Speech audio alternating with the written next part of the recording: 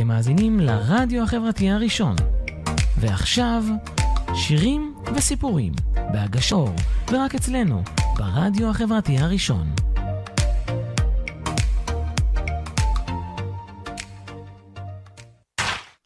שלום לכם מאזינים וצופים יקרים, אני אלי אור.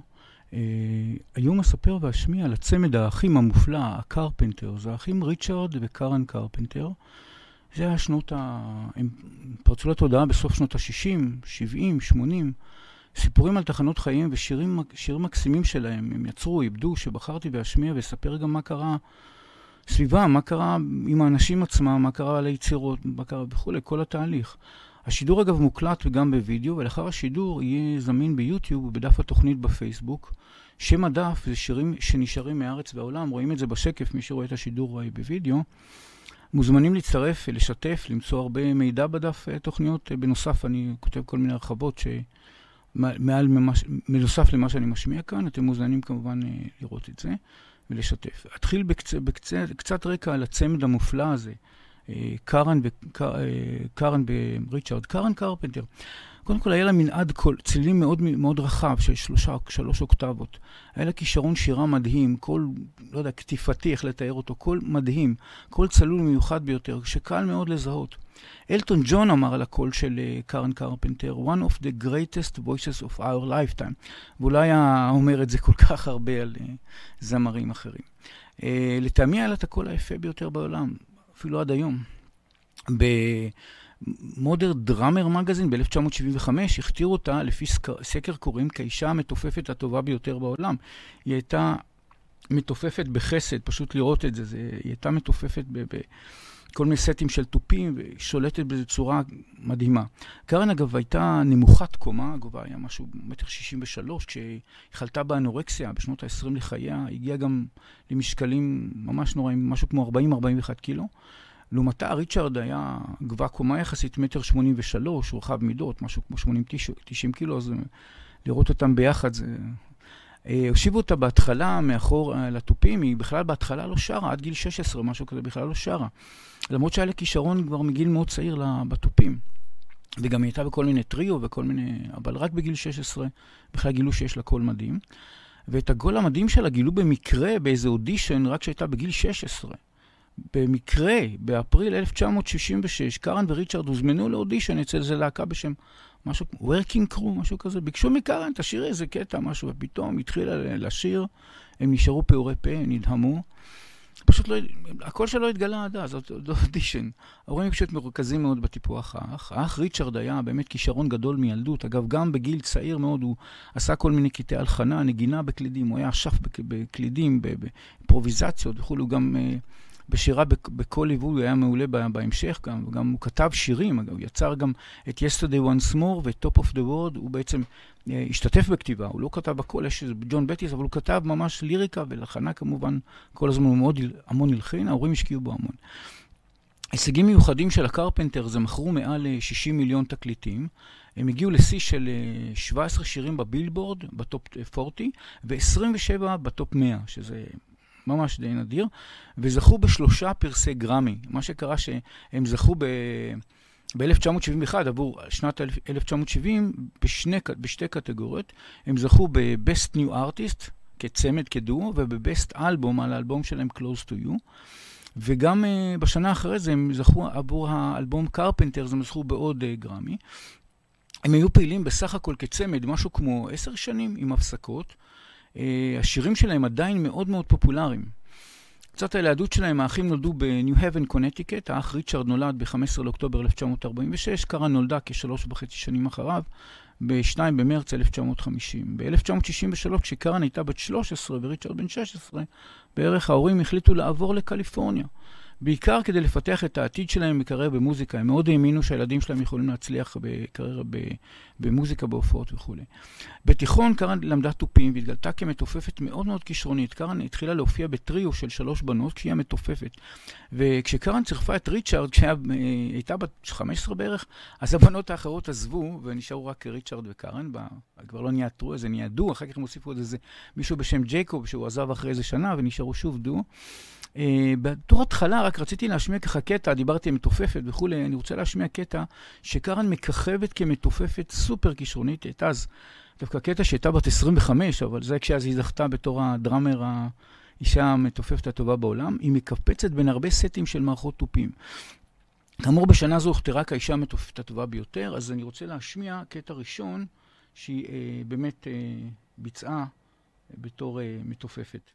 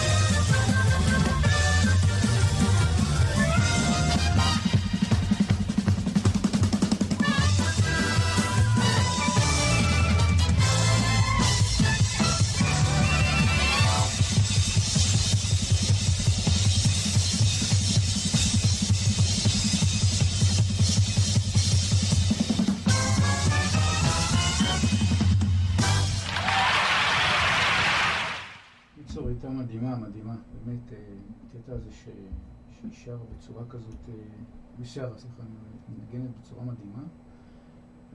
רציתי להמשיך הלאה לגבי מה שקרה איתם, משהו כמו 6 שנים בערך אחרי שהמשפחה עברה לקליפורניה ב-1969, הצמד קרן וריצ'רד חתמו עם חברת ההפקות, זו הייתה הפריצה שלהם בשם A&M Records.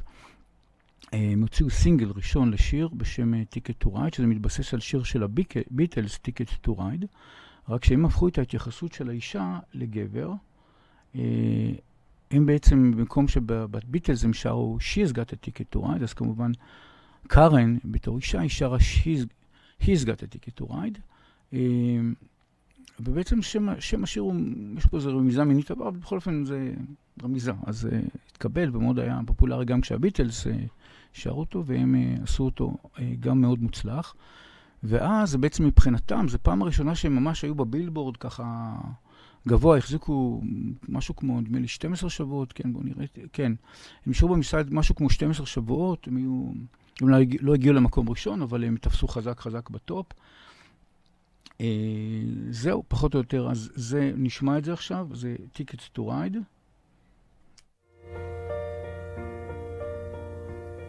I think I'm gonna be sad.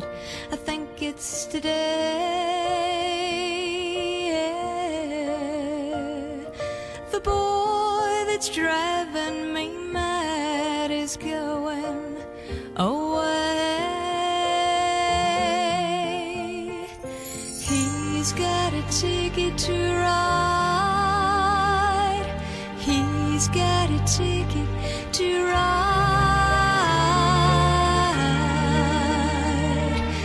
He's got a ticket to ride, and he don't care.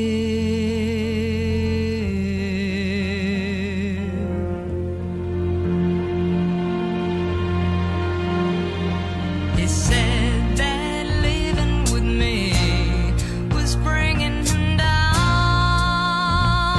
yeah.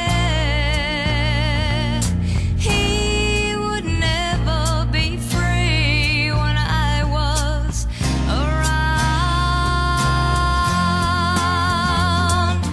He's got a ticket to ride. He's got a ticket to ride. He's got a ticket to ride, and he don't care.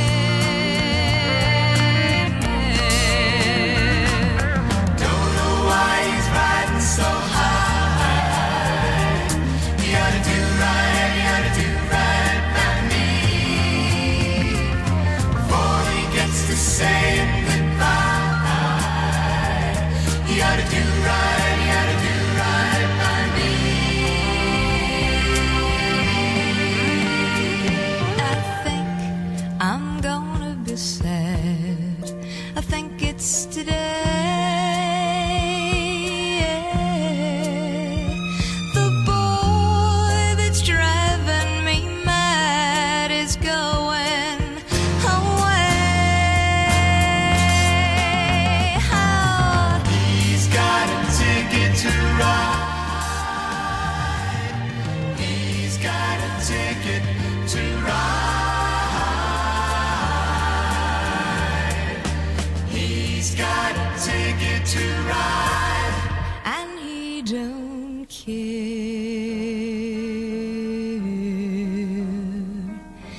Don't care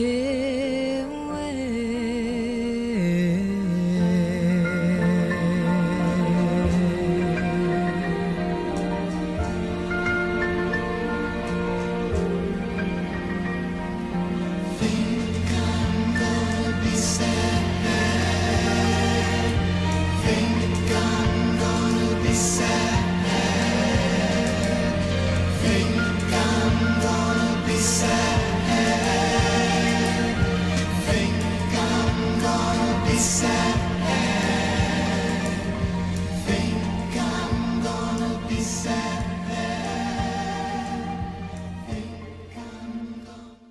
אוקיי, מאותו סינגל ראשון שהם הוציאו אז בדרך A&M רקורדס, ההצלחה רדפה הצלחה. הם היו כ7 שנים אבל ללא חופשה. כל הזמן הם הופיעו, הקליטו, הופיעו, סיור הופעות בכל מיני, באוסטרליה, באירופה, בכל מיני מקומות. הם לא נחו, הם כל הזמן היו מסביב לעבודה, וזה נתן את אותותיו. ריצ'רד היו בעיות שינה קשות.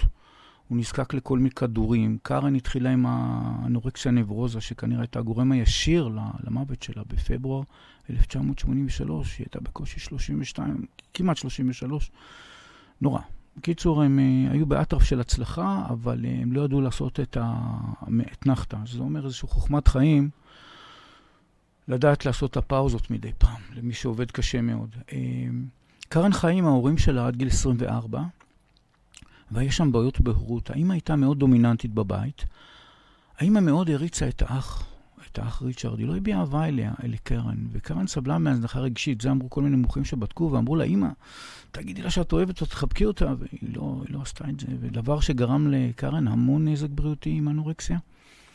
וגם היה לה אחר כך גם גירושים, כשאולי הכל קשור, גם הגירושים הקשים, היה לה גירושים קשים בנובמבר 81, נגיע לזה גם בהמשך. אז כשנה ו4 חודשים אחרי זה נפטרה, אבל טוב, נחזור חזרה להצלחה. שיר שני מהאלבום השני, Close to You, שהם זכו בו בגרמי בעצם ב-71, הם זכו גם בתור דו, בתור שתי פרסים, גם בתור Best Rising Star, כאילו שהם כוכבים חדשים, וגם עבור התקליט Close to You. אז כאן באמת רציתי להשמיע את ה-Close to You עצמו, שכותבים וזמרים, זה ככה, בארט בחרח והל דיוויד, הם כתבו והלחינו הגרסה המקורית, אבל הם לא הצליחו להגיע לשום מקום מצד הפזמונים, ואז ריצ'רד לקח, איבד וקרן שרה, ופנינים, עשו מזה פנינים, הגיע למקום הראשון במצד הפזמונים בילבורד, הנה. ממקום ככה שהיו בבילבורד לטופ, הם הגיעו לטופ, 11 ליולי 1970, הם הגיעו לטופ, הוא נשאר במצד 16 שבועות. הביצוע הזה הוקלט כשקרן מתופפת ושרה בו זמנית, כפי שהיה בכמה שירים ראשונים שלהם, זה מקסים, פשוט לראות את זה בווידאו, וואו, אני זוכר את זה כשאני ראיתי את זה, עם אד סליבן, כל מיני תוכניות שהם הראו אותם עם מתופפת, זה היה מדהים. אז בואו נשמע את Carpenters Close to You.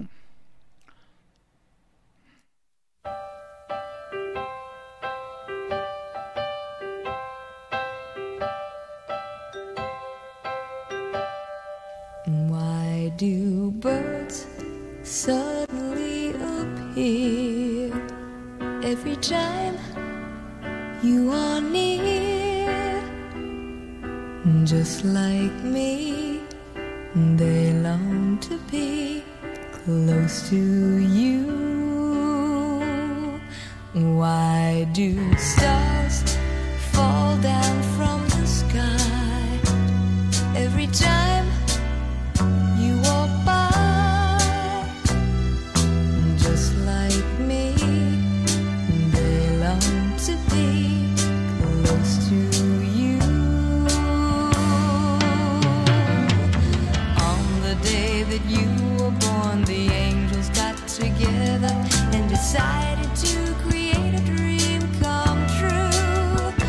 So they sprinkled moon dust in your hair of golden starlight in your eyes of blue. That is why all the girls in town follow you all around. Just like me, they long to be close to you.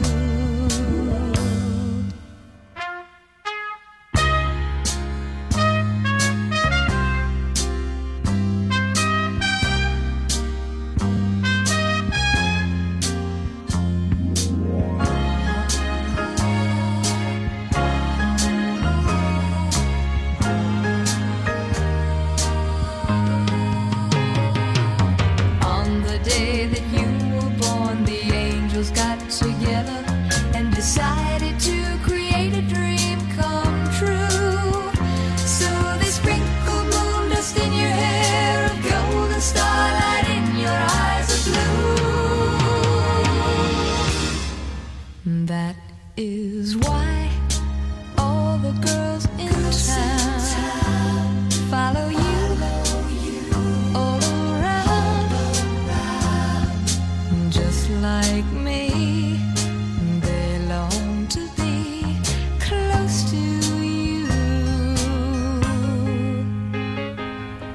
Just like me, they long to be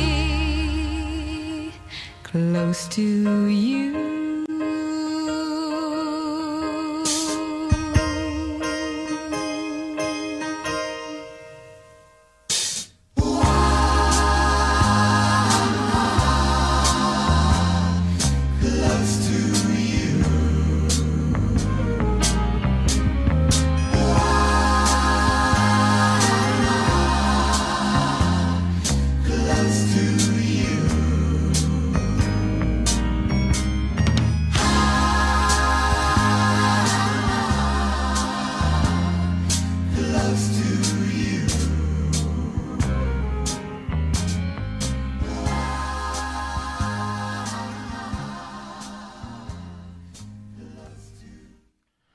טוב, שיר להתמוגג.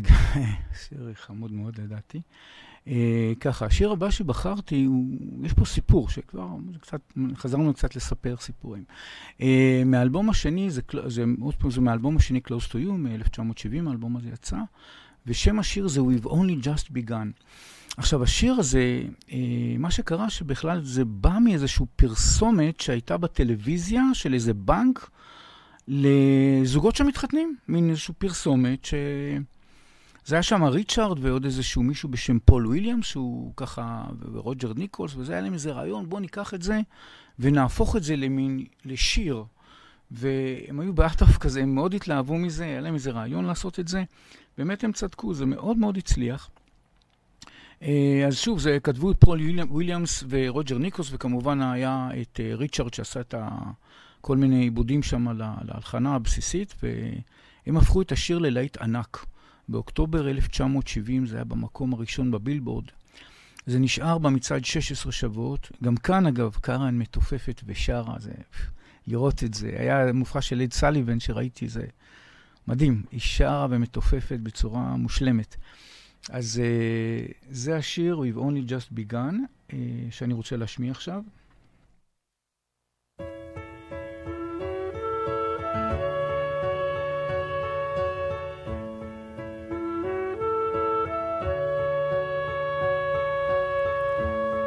We've only just begun to live. White lace and promises, a kiss for luck and we're on our way. We've only begun. Before the rising sun we fly. So many roads to choose. We start out walking and learn to run. And yes, we've just begun.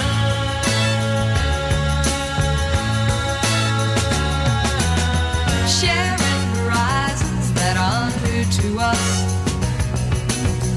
Watching the signs along the way. Talking it over, just the two of us. Working together day to day. Together.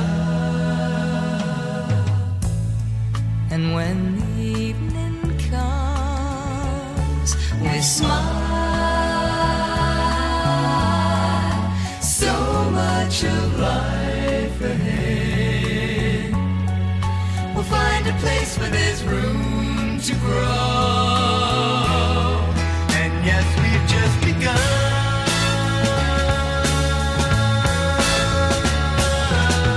Sharing horizons that are new to us. Watching the signs along the way. Talking it over, just the two of us. Working together day to day. Together. Together. And when the evening comes, we smile. So much of life ahead. We'll find a place where there's room to grow. And yes, we've just begun.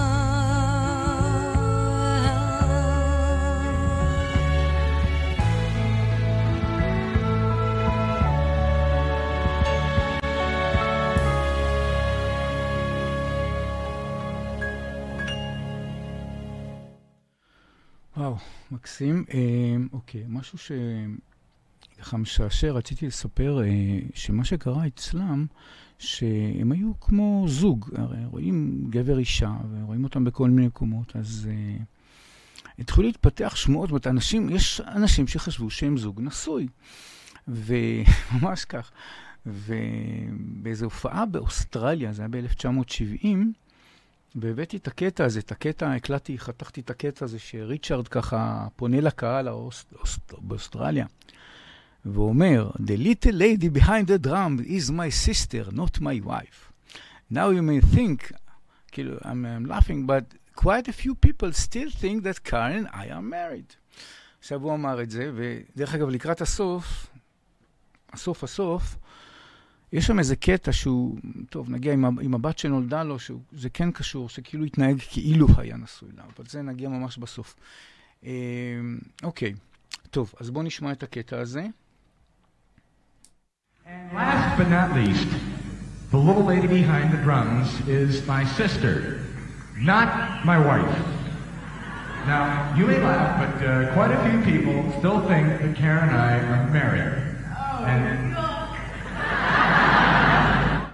פה היה איזה קטע שקרן הגיבה. מה, כאילו... אז ככה צחק מזה. טוב, הלאה. מה שקרה על משלט ההמשך, אז יש את האלבום השלישי שנקרא Carpenters, אגב, גם עליו הם קיבלו פרס גרמי ב-1972, כתקליט הדו הטוב ביותר, ונשמע את Rainy Days and Mondays שכתבו רוג'ר ניקולס ופול וויליאמס, אותם אלה שכתבו את ה-We Only Just Begun, וכול שהם ראו שבעצם יש ביניהם חיבור טוב, ביניהם לבין ריצ'ארד ובין קארן, ואז הם עשו עוד להיט גדול. שוב, הגרסה המקורית, עשו איזו גרסה מקורית לפני זה, אבל זה לא הצליח. אז ריצ'ארד איבד וקארן נשארה והפכה את זה לטופ ליד סינגל, וזה הגיע לטופ, מקום ראשון בבילבורד, ב-29 למאי 1971, זה הגיע מקום ראשון, והחזיק 12 שבועות במצעד בבילבורד. ומה שכן, אבל בשיר יש זה שהבעת דיכאון, sometimes I like to quit, ולא מדובר על quit מעבודה, זה קצת איזה משהו, אולי איזשהו חלחל משהו, לא יודע. זה איזשהו שיר קצת עצוב, אבל בואו נשמע, זה שיר מקסים. Rainy Days and Mondays.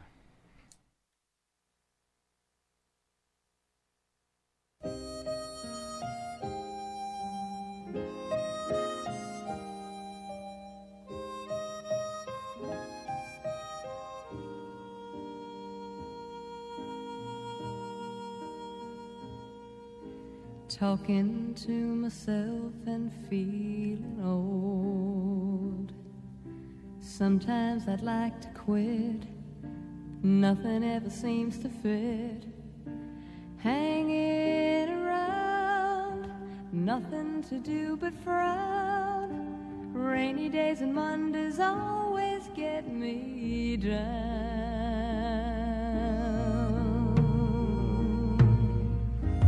What I've got they used to call the blues. Nothing is really wrong. Feeling like I don't belong. Walking around some kind of lonely cloud. Rainy days and Mondays always get me down.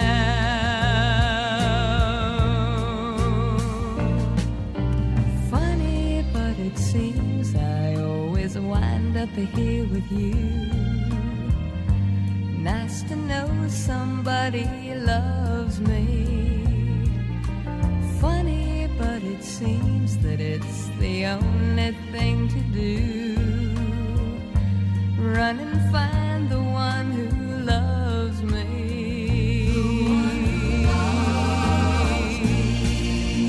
What I feel is come and gone before. No need to talk it out. We know what it's all about. Hanging around, nothing to do but frown. Rainy days and Mondays always get me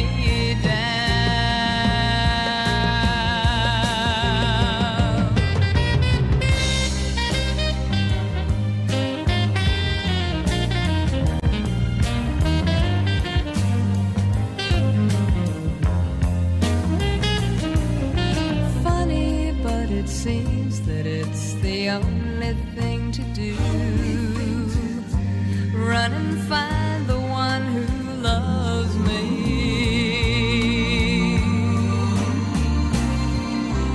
What I feel is come and gone before. No need to talk it out. We know what it's all about. Hanging around,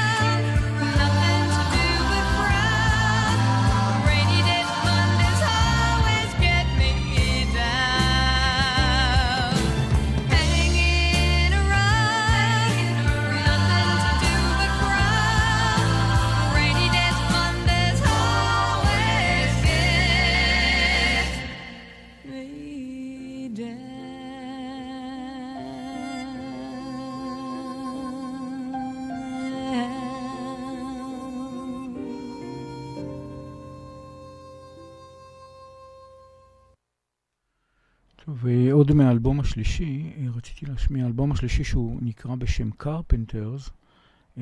יש שיר בשם סופרסטאר, שהולחן ונכתב על ידי ליאון ראסל ובוני ברמלט, והוא בהתחלה בכלל בוצע על ידי ריטה קולדיג' ב-1970.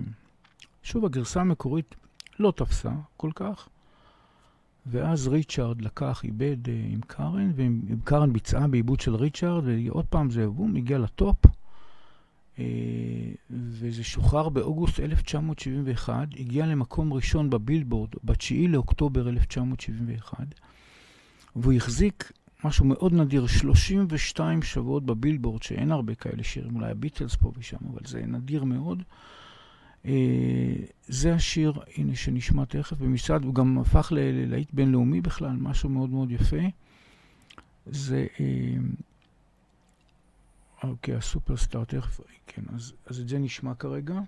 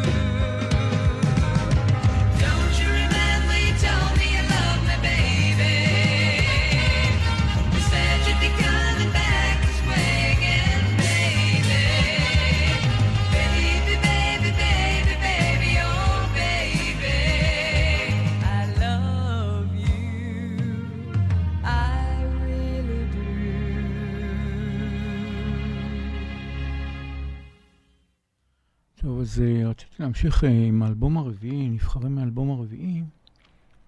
האלבום הרביעי נקרא A Song for You, הוא בעצם מופץ ב-1972, ומשם יש את השיר Top of the World, שהפעם זה שיר מקורי שריצ'רד כתב עם, מילי שזה היה עם ג'ון בטיס, כן, הוא בעצם כתב את זה בשותפות, אבל הוא גם היה מעורב ממש בכתיבה.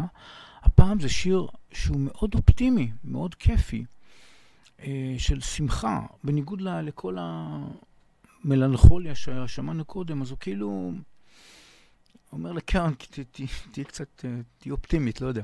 שיר שבאמת הוא היה בתקופה שבאמת היה להם קשה, הם עבדו כל הזמן, ואז הוא שר את השיר הכיפי הזה, הולחן וכו', הם ביצעו את זה ב-1973, ריצ'רד. הם הגיעו שוב בבילבורד למקום ראשון, זה היה ב-17 לנובמבר 1973, ומה שמיוחד בשיר הזה מבחינת הבילבורד, כמה דברים. הוא החזיק שבועיים במקום ראשון, שזה מאוד נדיר לשיר להחזיק פעמיים במקום ראשון בבילבורד האמריקאי, זה לא ישראל, זה להחזיר בבילבורד האמריקאי, באמת שזה קשה ונדיר, וזה החזיק 18 שבועות במצעד, וזה שיר שבכלל נשאר אחרי 50 שנה גם שומעים אותו, 40 ומשהו שנים שומעים אותו שוב ושוב. אז זה... When I was young, I'd listen to the radio, waiting for my favorite songs. When they played, I'd sing along. It made me smile. Those were such happy times, and not so long ago. How I wondered where they'd gone. But they're back again, just like a long-lost friend. All the songs I love so well. Every sha-la-la-la, every whoa-whoa still shines.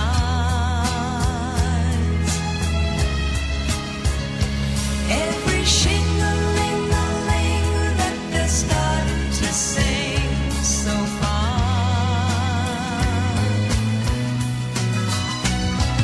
When they get to the part where he's breaking her heart, it can really make me cry, just like before. It's yesterday once more.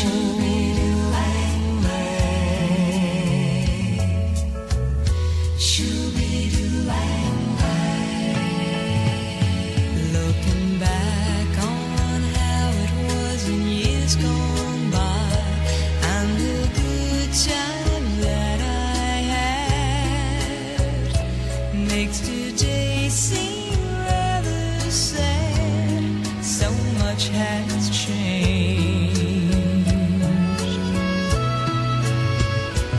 It was songs of love that I would sing to them, and I'd memorize each word. Those old melodies still sound so good to me as they melt the years away. Every sha-la-la-la, every whoa-whoa still shines.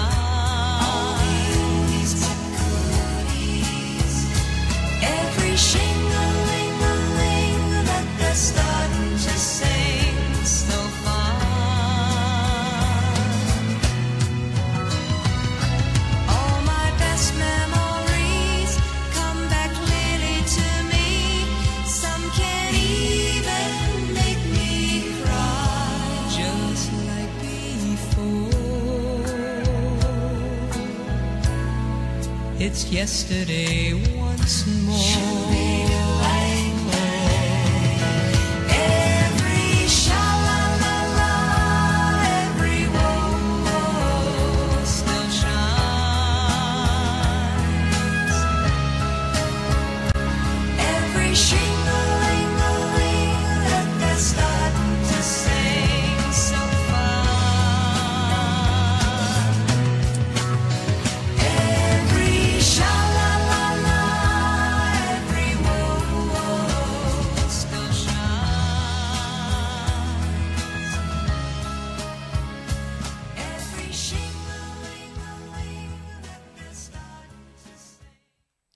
טוב, ככה השיר הבא שבחרתי זה מאלבום שנקרא Now and Then מ-1973, השיר הוא Sing, Sing a Song, תכף נשמע את זה, נכתב כסינגל הפתיחה של רחוב סומסום, סזמי סטריט בהתחלה על ידי ג'ו רפוסו, ב-1971 משהו כזה, והולחן על ידי מריוס ווייט. אבל שנתיים אחרי זה, ב-1973, לקח את זה ריצ'ארד, צ'רמן הקרפנטרס, ריצ'ארד וקארן, ועשו עיבוד, והם לקחו איזה חבורת, הם הביאו מקהלה, חבורת ילדים מבית יתומים בפטיסטי באינגלווד, קליפורניה, שאפילו אחד הילדים שם, מצאתי את הפרטים שלו, מישהו בשם טוני וולסום, שאומר, היינו 6 ילדים, ככה התנדבנו להיות בהקלטות, שהכל שלהם יפה וכו', אז הם שילבו כמה ילדים, זה נחמד, מאיזשהו בית יתומים. השיר הגיע למקום השלישי בבילבורד, הוא החזיק 14 שבועות, אבל עם הזמן הוא היה מאוד מאוד, מאוד מושמע, מאוד מושמע, למרות שכאילו זה כמו שאצלנו היו כל מיני שירים שלא כך הצליחו במצעדים, אבל עם השנים הם כן מאוד הצליחו, קרה הרבה פעמים. אז נשמע את סינג. הנה, אני כבר שם.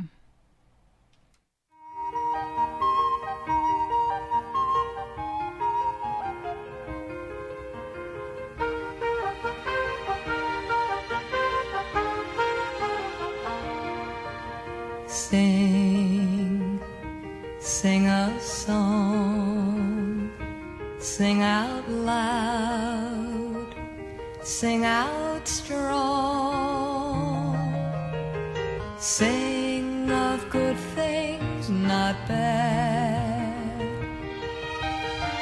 sing of happy, not sad, sing. Sing a song, make it simple to last your whole life long. Don't worry that it's not good enough for anyone else to hear. Just sing, sing a song.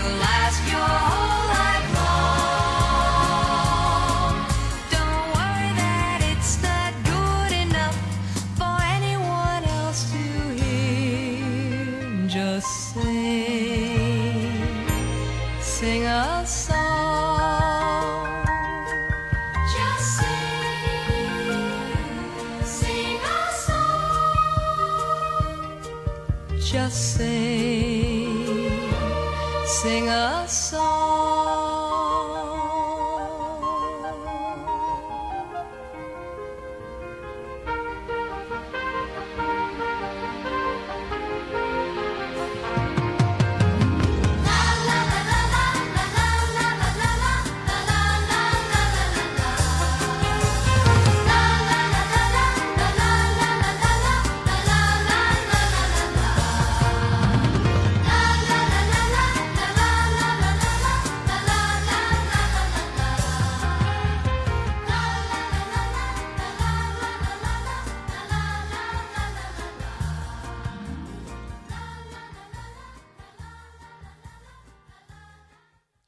כן, הדבר הבא שרציתי להשמיע, יש מאלבום הורייזון ב-1975, יש פה סיפור מעניין, מיסטר פורסמן, פליז מיסטר פורסמן. זה בכלל שיר שנכתב על ידי כמה יוצרים, ג'ורג'יה דובינס, וויליאם גראט, פרדי גרומן, כל מיני, בריאן הולנד, רוברט בטמן, היה הרבה מעורבים בליריקה ובלחן של זה, ובכלל זה שיר שהביטלס, זה היה ב-60, הביטלס שרו והגיעו למקום הראשון, אם זה ב-1961, בבילבורד היה מקום ראשון, ב-1961, ונעלם. עברו 14 שנים, והאלופים האלה, קארן וריצ'רד, לוקחים שירים ויודעים לעשות מזה יהלומים, אז הם לקחו את השיר הזה מ-1961 שהיה בטופ בבילבורד, 14 שנים אחרי זה לקחו, איבדו, ושוב ב-1975 זה הגיע למקום הראשון, הפעם על ידי קרפנטר ואחי ריצ'רד עם העיבוד היפה שלו, וזה היה ב-25 לינואר שנת 1975, הגיע למקום הראשון ונשאר במצעד 17 שבועות. כמובן שהיום, אם מסתכלים על הטקסט, הרי זה מוזר, מיסטר פוסטמן, הרי יש לנו כל האינסטגרם, ויש לנו את כל הג'ימייל ואימייל וכל הוואטסאפים וכל העניינים, זאת אומרת, זה נראה משעשע היום, אבל מוזיקה יפה, אז עדיין נחמד לשמוע את זה. זהו, אז בוא נשמע. אוקיי, מיסטר פוסטמן. Stop, oh yes, wait a minute, Mr. Postman. Wait, Mr. Postman. Please, Mr. Postman, look and see. Oh yeah. There's a letter in your bag for me. Please, Mr. Postman. Why is it taking such a long time? Oh yeah. For me to hear from that boy of mine. There must be some word today from my boyfriend so far away. Please, Mr. Postman, look and see if there's a letter for me. I've been standing here waiting, Mr. Postman, so patiently for just a call, just a letter saying he's returning home to me, Mr. Postman. Oh yeah, please, please, Mr. Postman. Oh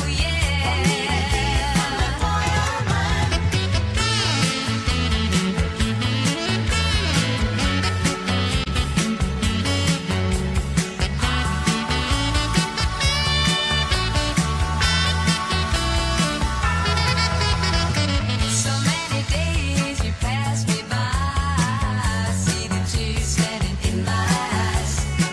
You didn't stop to make me feel better by leaving me a card or a letter, Mr. Postman. Oh yeah, please, Mr. Postman. Why don't you check it and see one more time for me? You gotta wait a minute, wait a minute. Wait a minute. Ooh, Mr. Postman. Come on, deliver the letter. The sooner the better. Mr. Postman.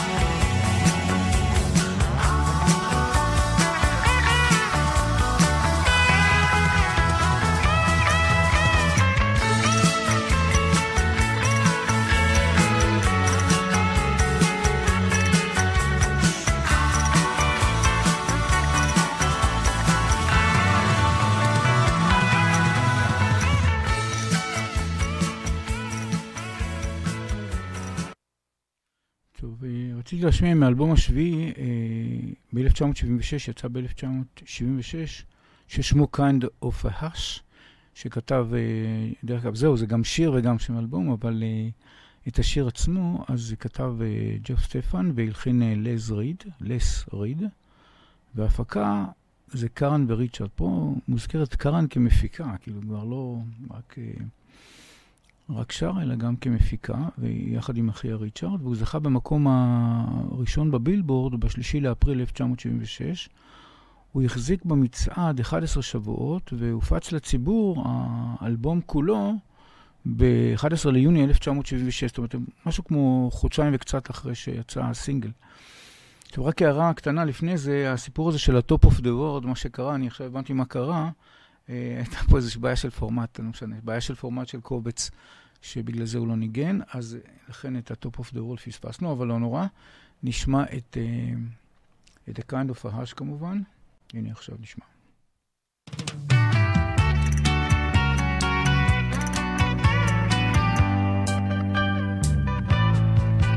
There's a kind of hush all over the world tonight. All over the world you can hear the sound of lovers and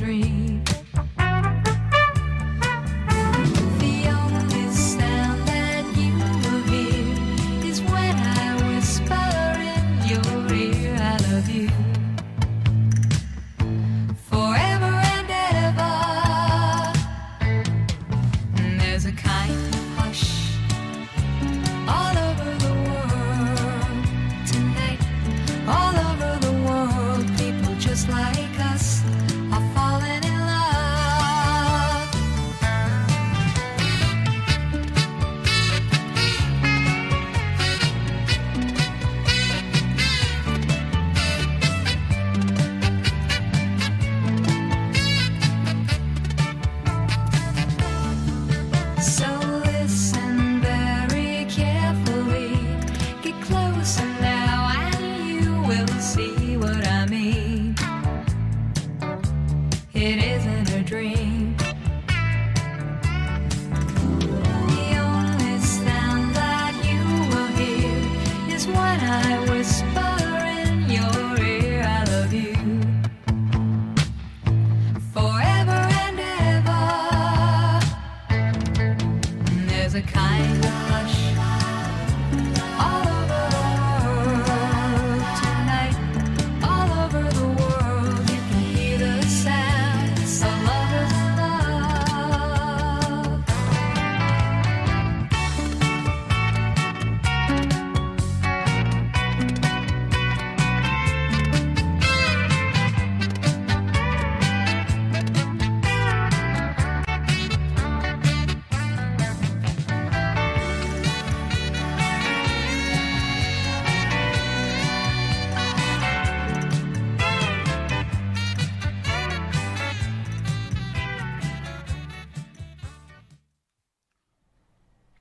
טוב, אז רציתי לחזור ככה טיפה על מה קרה איתם, מה קרה עם קארן, מה קרה עם ריצ'רד. אז ככה כאמור, מ-1969 הייתה את הפריצה הגדולה שהם חתמו עם A&M רקורדס, והם הופיעו המון, הם הופיעו משהו כמו 250 יום בשנה, ושאר הימים, כמה נשאר לנו, 115 יום, משהו כזה, הם הקליטו, הם לא היו בחופש, הם פשוט יום עבדו. או בהופעות, או בהקלטות, הופעות, הקלטות, הם לא נחו. וזה הזיק להם מאוד. עכשיו, קארן החלה לחלות באנורקסיה סביבות גיל 20, 1970, מלידת 50, סביבות גיל 20. ב-1975 ירדה לתת משקל של 40 קילו, משהו כזה, מבחינת האנורקסיה. עכשיו, היה קטע גם שקארן, מבחינת החיים האישיים, היא אומרת, אני לא יכולה, אני מופיעה כל הזמן, לא יכולה להכיר אף אחד, היה לה בעיה, היא רצתה מאוד להתחתן, היא רצתה ילדים, וזה לא הלך, עד שהיא בסוף היא לקחה את הברייק הזה באי שם ב-76, משהו כזה, היא התחילה כבר ככה פחות, החליטו שהרופאים וזה שהיא כבר צריכה באמת לנוח, ובסוף ב-1980, באוגוסט 1980, אחרי שהיכרות לא ארוכה הבנתי, ב-31 לאוגוסט 1980 קארן התחתנה בסוף עם מישהו בשם תומאס ג'יימס בוריס. היא מאוד רצתה ילדים, היא בכלל לא סירב. הקטע היה שבכלל כל החתונה הזאת שם, זה היה קצת חפוז מדי, משהו נוראי. במקום לקחת את נחת הנורמלית, להכיר, להשוות. היא פשוט הכירה מישהו והתחתנה איתו. עצוב מאוד. זה מזכיר קצת מה שקרה עם עפרה חזה. לא יודע, זה מזכיר לי קצת את התסריט, לא יודע, בדיוק את הפרטים פה ושם, אבל לגבי קארן זו הייתה טעות איומה. לפי עדויות מהאנשים שהכירו את הזוג, תומאס גם לא התייחס אליה בכבוד, זה פשוט לא יאמן. התברר שכנראה יש חשד שתומאס גם ניסה לנצל אותה, הוא לקח, אמר אני חייב $50,000, לקח מן הכספים, היה לה כמה מיליונים. עסק לא, בכלל לא נחמד, ומה שקרה שקארן החליטה, היה לה בלב כואב, היא החליטה לסיים את הניסויים האלה. אחרי 14 חודשים בלבד, בנובמבר 81, זה קרה, וזה היה במסעדה שבה הם עשו איזשהו ארוחת דינר, משהו כזה, סעדו, ופשוט פרץ ויכוח סוער בין קארן ובעלה, שהייתה תמיד כזאת טובה ורכה, בזה פשוט היא התפרצה. לא יכלה יותר, ובעלה בוריס פשוט, החליטו להתגרש, והחליטה להתגרש איתו, בוא נדייק. אבל זהו, אחרי זה הייתה כל כך שבורה, הייתה לה גם את הבעיות של האנורקסיה, ועוד יותר נכנסה לדיכאונות, היא לא צריכה להכיר בן זוג חדש. הגירושים השפיעו לרעה על מצבה הנפשי כמובן המחלטה והאנורקסיה נברוזה החמירה. מה שקרה, שממש לא הרבה זמן אחרי זה, בשנה וקצת אחרי זה, ב4 לפברואר 1983, היא פשוט מתה, היא מתה בפתאומיות. אני זוכר את זה כשהייתי סטודנט באוניברסיטה, באוניברסיטת תל אביב, ופתאום אני שומע שקארן קרפנטר נפטרה מדום לב, מה זה לא יכול להיות. וכן, מה שקרה, סיפור נורא עם הפרמדיק הוזעקו על ידי ההורים, אגב, שהייתה אז התגוררה אצל ההורים באותה תקופה גם, כן, אחרי הגירושין שלה, אז היא גרה שוב אצל ההורים.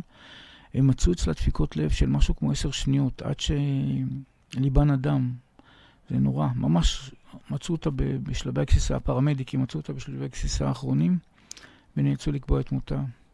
זה היה עקב מחלה, אנורקסיה, נברוזה, וכל הצורה של הטיפול שם היה... חבר'ה, לא, העיקר זה לא החיים, זה לא רק קריירה. זהו, אז גם היה סיפור עם האמא שלה, שהיא לא יודעה לתת לחום, זה נורא. אבל אחרי מותה של קארן יש כמה סיפורים מעניינים פה. האח ריצ'ארד, כשהייתה חי, הוא לא התחתן, זה מעניין. הוא התחתן עם מישהי שהייתה חברה שלו, מישהי בשם מרי רודולף, משהו ב-1984, אגב, אומרים שהיא הייתה בת דודה כנראה שלו, ב-1984, כשהם היו כבר איזה 5 שנים, זאת אומרת, קארן עוד הכיר רק כשהם זוג, אבל הוא לא התחתן. אחרי שהיא נפטרה, אז הוא התחתן, כאשר הם היו בני זוג, משהו כזה מסוף שנות ה-70, משהו כמו 5 שנים הם היו כנראה חברים. לזוג ריצ'רד ומרי יש פה סיפור מעניין, הם נולדו 5 ילדים, אבל הבת הראשונה שלהם, הם קראו לה בשם, קריסטי ליין. מה פתאום קריסטי ליין? מתברר שריצ'רד סיפר שקארן כל פעם חלמה שיהיה לה ילדים, אמרה, אם תהיה לי בת, אני אקרא לה קריסטי ליין. God knows why, אבל זה מה שהיא רצתה, ואז ריצ'רד החליט שבתור האחות האהובה שלו היה שבור ממש, נורא, הם היו זוג, הרי הכל זה הרס להם את הכל. אז הוא החליט לקרוא לבת הראשונה שלו בשם קריסטי ליין, ומימש איזשהו משאלה בבת הראשונה שלו, זהו, עכשיו לזכרה, האח ריצ'רד כתב קטע מוזיקלי, שזה נקרא קארנס תים, ריצ'רד קרפנטר כתב את זה כמובן. אגב, הוא גם בכל מיני רעיונות, הוא חושב שמה שקרה איתם זה בכלל, זה היה ממש פשע. כל הנושא הזה של המרגנים, של חברות הקלטה, של המרגני הופעות, של כל הלחץ הזה שלו, גם האמת היא קצת ההורים אשמים פה, כי גם הם לא עצרו את זה, והם כל הזמן לחצו אותם עוד ועוד ועוד להקליט, להופיע וכו'. לא תנו להם חופש. אז זהו, מה שקרה שהוא שחרר את אותו סים שהוא כתב, רק במרץ 1997, כמה זה? המון שנים אחרי זה, 14 שנה אחרי זה, הוא באמת עשה את זה עם A&M Records, אותו A&M Records שהכרנו מההתחלה, שהם חתמו איתם בהתחלה, במרץ 1997 זה שוחרר, ורציתי להשמיע את אותו קארן תים.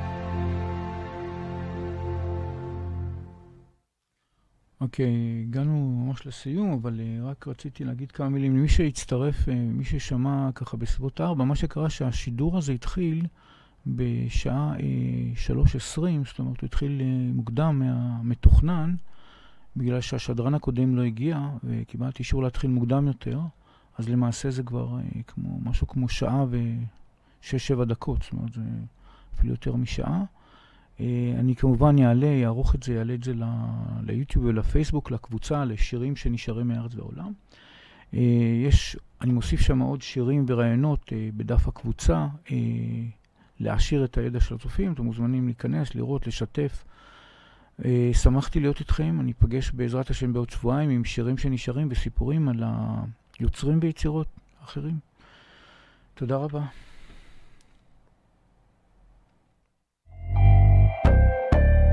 הרדיו החברתי הראשון, הכוח חוזר לאנשים. הרדיו החברתי הראשון, הכוח חוזר לאנשים.